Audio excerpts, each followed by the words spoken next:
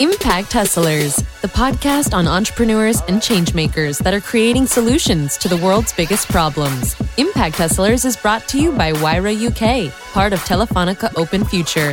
Visit wyra.co.uk to learn how our acceleration programs can help your startup grow. And this is your host, Michael Shafrat. In today's episode, I'm speaking to Caroline Angus, the CEO and co-founder of Deciwatt, who have invented nowLight and nowLight, both lamps aimed at providing energy and light for people outside of the electricity grid. Their first product, nowLight, went viral as it was able to use gravity to generate light for hours. After nowLight, Deciwatt has now evolved the product into nowLight, a lamp that generates 1 hour of light by simply pulling a string for 1 minute. It also allows users to charge their phones with it and generate lighting for their homes. It's great to have you on Impact Hustlers. Thanks very much for joining me. No, well, thanks for inviting me. What is the impact that Deciwatt is looking to make? Is this about sustainable lighting and applying sustainable energy, or is this more than that? Well, I mean, the beauty of Gravity Light and nowLight is that it is far more than just renewable energy. So at the core, yes, it is a renewable energy solution, but also when you're looking at replacing kerosene lamps used by the 1 billion people without access to electricity, you have a knock-on of positive benefits. So from the start, as soon as you switch to a clean, safe, renewable solution like nowLight, you are stopping using an open flame, which can cause burns. It's creating fumes, so you're inhaling these noxious fumes, but also from a longer term health perspective, that contributes to cataracts and cancer. From an environmental level, yes, you're also reducing CO2 and black carbon, which has an even more intense and localized warming effect. And then in terms of the ecosystem around lighting in a home and what's that used for, anything from helping cooking, but also reading in the evenings or maybe doing more work and increasing your earning potential. And so then that has a nice positive knock-on effect in terms of people's earning power. You're structured as a for-profit company, but obviously with a very strong focus on the impact that you're looking to make. How do you measure that impact? Do you measure it by sustainability metrics, or do you look at the education element as well, where then people can read in the evening hours and educate themselves? How do you solve that? You can start to look at so many different facets of different benefits caused by providing clean, safe lighting and energy. And I think, especially as a startup, you need to look at what's realistic to measure. And I don't know if you've come across sort of Acumen's lean data, but that's definitely what has inspired me to think about, okay, what can we embed into our business so that it isn't necessarily an added cost or unrealistic to collect certain data points. And then we'll do deep dives to really understand more about that impact from a longer-term point of view or multifaceted point of view from a family's experience. So I suppose at the core, we have the question of to what extent is a nowLight replacing a kerosene lamp?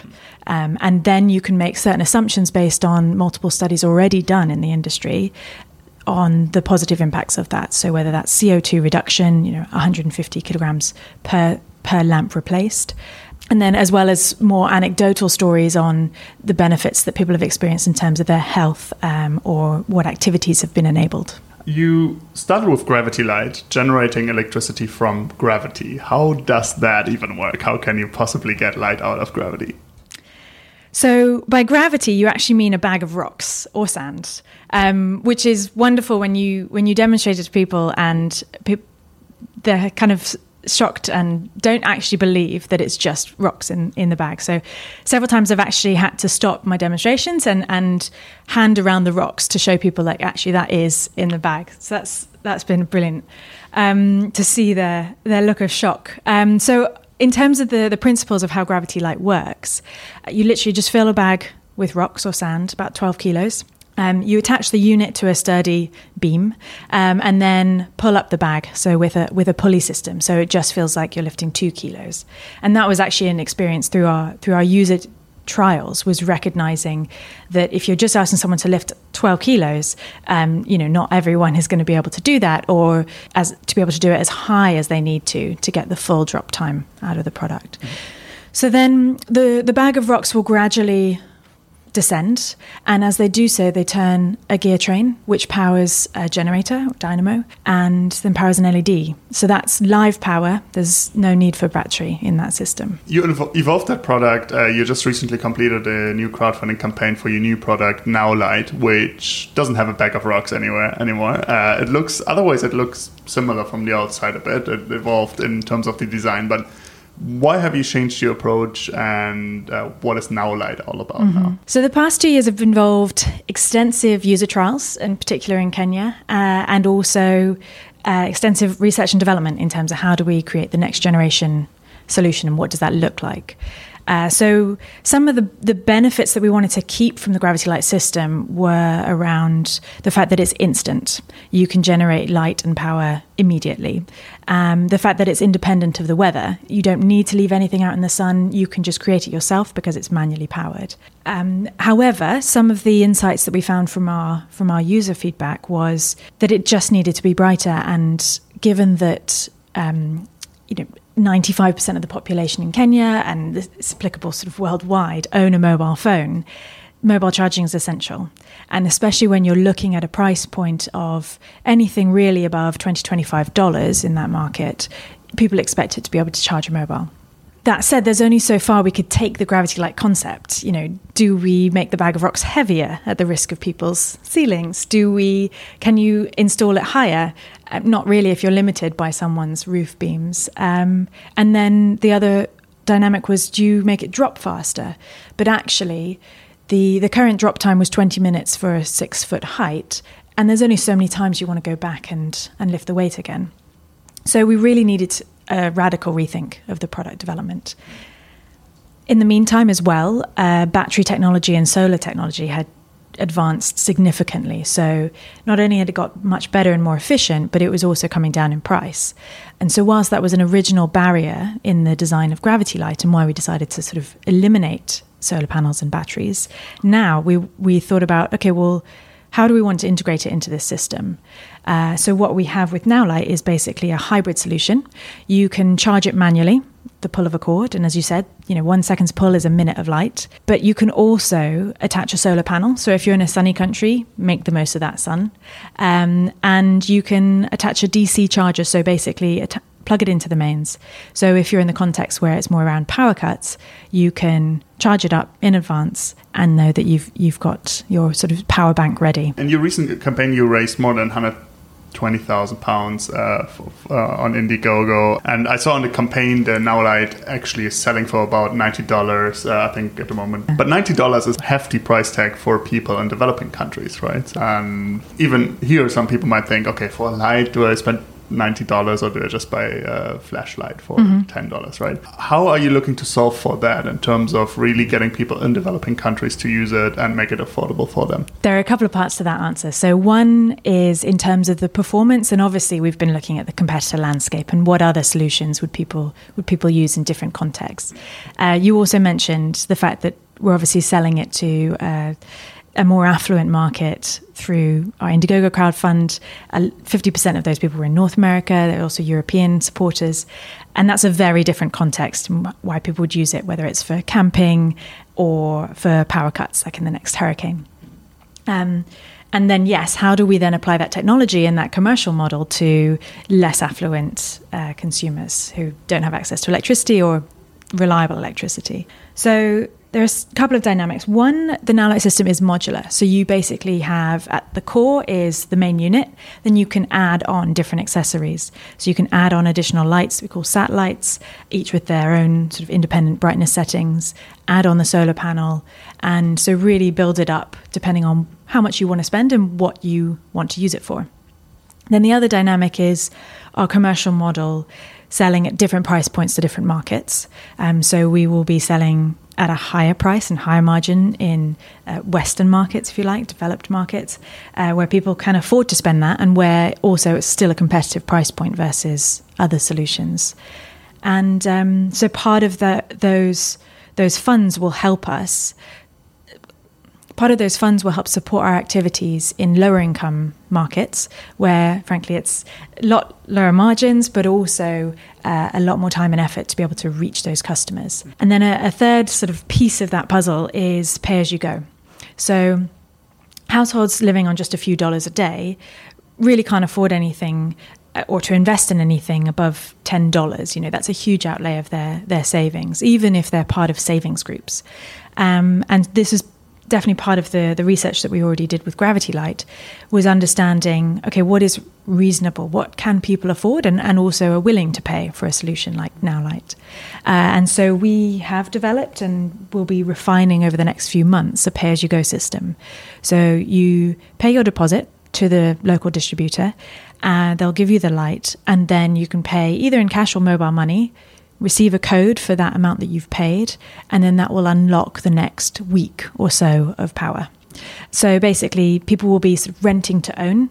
So at the end of 4 or 5 months, they'll be owners of that product and then be able to benefit from the savings for the next few years. What is your vision for off-grid households? So many of the households that will use it, especially in developing countries, they're really not on the grid or on an unreliable grid. Do you think we will evolve more in a decentralized energy production where devices like nowLight have a good place because we might just produce it ourselves? Or is nowLight an interim solution until these problems get fixed and until the energy grid gets distributed to those people? Well, I think if I had my sales hat on, I'd say every household would probably own a nowLight, and that's the solution. But I think the amazing thing about the ecosystem for energy solutions is how varied it is. So you have anything from really small lanterns at $5 to $10 to microgrids that serve a community, to then obviously the main grid. Now, the reality is, in terms of how remote some of these areas are, is they're just going to be too hard to reach, and they just won't be electrified in the next 20, 30 years' time. So you do need the decentralized solutions. Then to the question of, okay, well, is it a household level or is it a community level? I think it's definitely going to be a mixture of both. And that's partly based on the realities of what distributors are there, what solutions are there available, and what community initiatives are there to save to be able to invest in these different solutions. I'd like to talk a bit about your validation process, since, discovering the problem originally when you just had the idea of all this, to iterating with Gravity Light, iterating with nowLight. How did you validate this problem? How did you validate that the solution, the hardware solution you came up with is actually the right one, with hardware being quite hard to iterate on as well without spending a lot of money? So with the design process, and particularly with nowLight, user feedback has been sort of central at each different stage. So from identifying the problem, which we obviously knew a lot about from our Gravity Light experience, but then also really understanding different ways in which we could solve that problem. Some of that has been in-house in the workshop, from a very practical level of, okay, well, what is the most efficient and easy way of manually charging? Is it hand over hand pulling? Is it a rowing mechanism? Is it a foot pedal? And then also putting that into the context of, okay, what is small and portable and realistic for a household level solution? So it is a real mix of where we've conducted the different trials in our development process, but throughout it has been around users using it. And I think also from my Gravity Light experience, I want to make sure we fail fast. Our aim is to develop a solution that not only meets people's needs, but also excites them enough for them to want to buy it, because we are a social business model. This will be predominantly a sales-based approach. And so people are only going to buy it or spread the word about it if they're really excited about the performance. We've absolutely needed to treat it like any other product solution that are in the shops, in terms of robust research, competitive comparisons as well. So one key part of what we've been doing is around giving households different solutions that are already on the market or that are in a similar price bracket, as well as our own solution, and saying, okay, use these for several weeks on rotation, and then tell us what you think. And then once they've said, okay, yeah, I prefer this, I would buy that one, then see if they'd put their money where their mouth is. So offer them a thank you incentive for being involved in the pilot, and then say, okay, well, now you have that money, are you actually going to spend it on this product? And in some cases, they'll say, actually, I'm going to prioritize school fees, but I might buy that at a later point. So that's also really interesting in part of our research process. Mm-hmm. How do you validate with so many completely different customer segments? So me that I love to go camping. I went to Poland on a kayak trip. This is the ideal product for me, right? I'm a completely different customer than somebody in rural Kenya trying to get some electricity into a small place. How do you create a product that serves all those needs, and who are your target segments? Who are you actually catering for right now?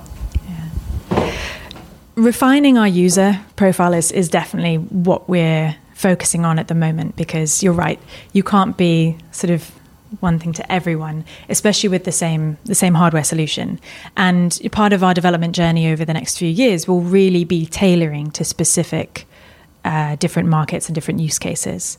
So whilst we've had the off-grid market as our sort of core focus on the product development side, we've also recognized, okay, actually you've got huge appeal in this Western market who want to use it for camping cabins and hurricane preparedness. So what we're doing at the moment is really focusing in on who are we reaching at launch, and who are we reaching sort of 6 months down the line, and why. And so that's actually less about the product at the moment and more about thinking our sales and marketing strategy through. So, for example, in North America, it's more campers who take their car with them or overlanders.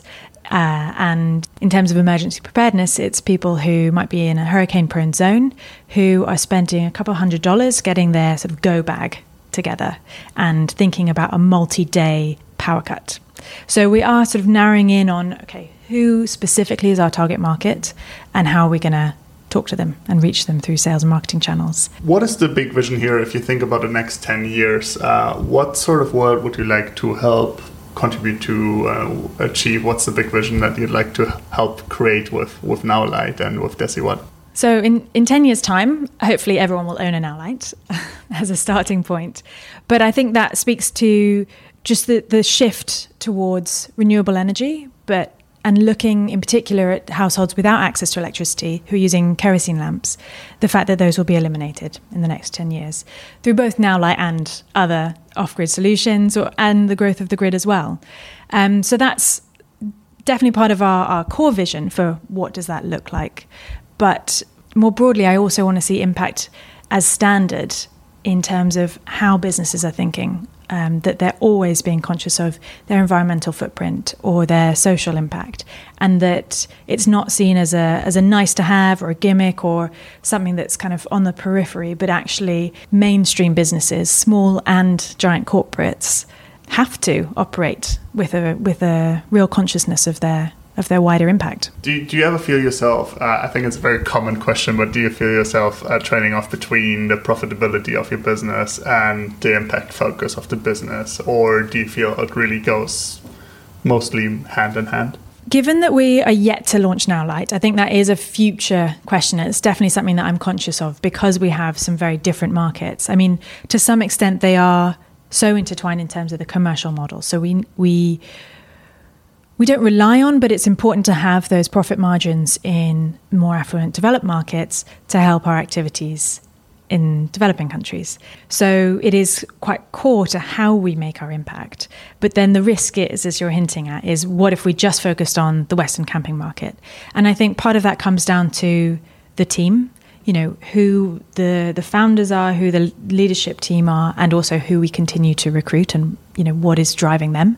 And then also very topical at the moment because we're just talking to investors is who are our investors, So obviously we're talking to some impact investors because I want to ensure that's sort of going to be baked into what they want to see out of our business going forward. So for somebody starting out looking to create a hardware solution aimed mainly at developing markets, what advice would you give them? A couple of things that I haven't necessarily followed myself, so it's probably easier to give the advice. But definitely be in the country and be building up a team, a local team, so you really understand the sort of the culture and nuances of your target market.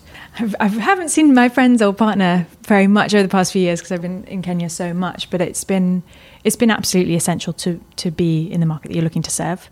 Another element, again, which I need to do more of myself, but is to build up that support network of advisors, of people who've been there, done that, because there are lots of pitfalls that you can avoid, or at least have someone to bounce other solutions around from people who've been there, done that. I mean, I would also say that crowdfunding has been invaluable to us 3 times now. And it's been an incredible way of testing the proposition, of getting critical funds in terms of cash flow to be able to invest in that tooling. The watch out there is then you have a massive supporter base that is waiting on that timeline that you promised. And even, I mean, I put so many buffers in, and they always get eaten up pretty quickly. So it is a trade-off, because obviously you then have a whole nother supporter base and audience that you need to talk to, rather than focusing in on your core user, if they're different people. But I think that that's definitely been something that's been invaluable to keeping us, frankly, afloat, but also giving us the sort of the energy and momentum to keep going with certain initiatives. I wish you all the best on that journey still. You just closed the crowdfunding, so now it's about producing it. And you told me just before that you're right into tooling and actually making it happen. So I wish you all the best for that, and that most things go right. Not everything will go right, but that everything will go right enough for you to deliver. And thanks very much for joining me today. No, thanks so much for your time. Thank you. Cheers. This was Impact Hustlers. Impact Hustlers is brought to you by Wayra UK, part of Telefonica Open Future. Learn more about Wayra on www.wayra.co.uk.